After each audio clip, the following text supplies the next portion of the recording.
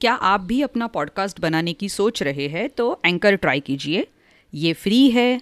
इसमें कई सारे ऐसे टूल्स हैं जो आपको अपने फ़ोन पर और कंप्यूटर पर रिकॉर्ड और एडिट करने की फैसिलिटी देते हैं। आप अपने पॉडकास्ट को डिस्ट्रीब्यूट भी कर सकते हैं जिससे इसे स्पॉटिफाई और दूसरे प्लेटफॉर्म्स पर सुना जा सके। डाउनलोड कीजिए फ्री एंकर ऐप या विजिट कीजिए anchor.fm। एरवावी चलो चलो कहानी सुनने चले। सब तैयार? एक दो तीन। कहानी का शीर्षक है साफ बिल्ली। लेखिका कांचन बैनर्जी। चित्र बनाए हैं दीपा बलसावर और हिंदी में अनुवाद किया है पूनम एस कुडेसिया।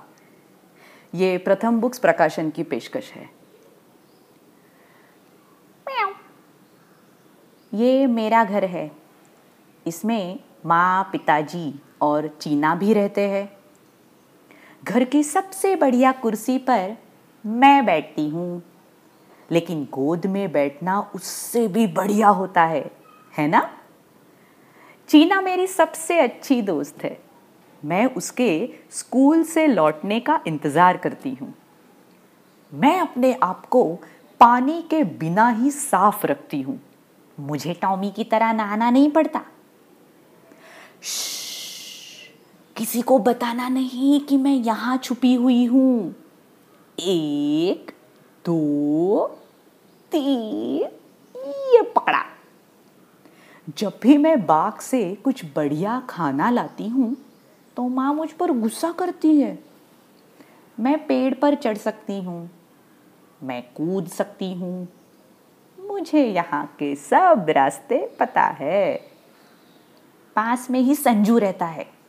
वो मुझे चिढ़ाता है जिससे मुझे बहुत गुस्सा आता है।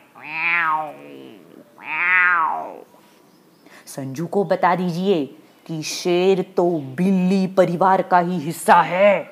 हमारे पंजे बहुत तेज होते हैं। कभी कभी मेरे दोस्त रास्ते में खूब शोर मचाते हैं। तब तक मैं आराम से बिस्तर में सो जाती हूँ। कैसी लगी मेरी कहानी? अच्छा, कहानी के बाद अभी एक थोड़ी सी इंफॉर्मेशन। पूंछ भी बात करती है। क्या आपने ध्यान दिया है कि जानवर और पक्षी अपनी पूंछ से कितना कुछ कह जाते हैं? कुत्ता जब खुश होता है अपनी पूंछ हिलाता है। बिल्ली को जब गुस्सा आता है तब वो अपनी पूंछ फुला लेती है। एक और मजेदार बात, बिल्लियों को पानी में भीगना बिल्कुल नहीं भाता। वे खुद को चाट चाट कर एकदम साफ सुथरा रखती है। उनको नहाना नहीं पड़ता। कहानी खत्म। मुझे और एक सुननी है, उसके बाद और एक।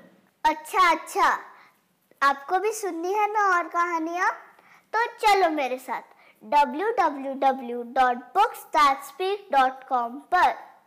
एरवावी एरवावी।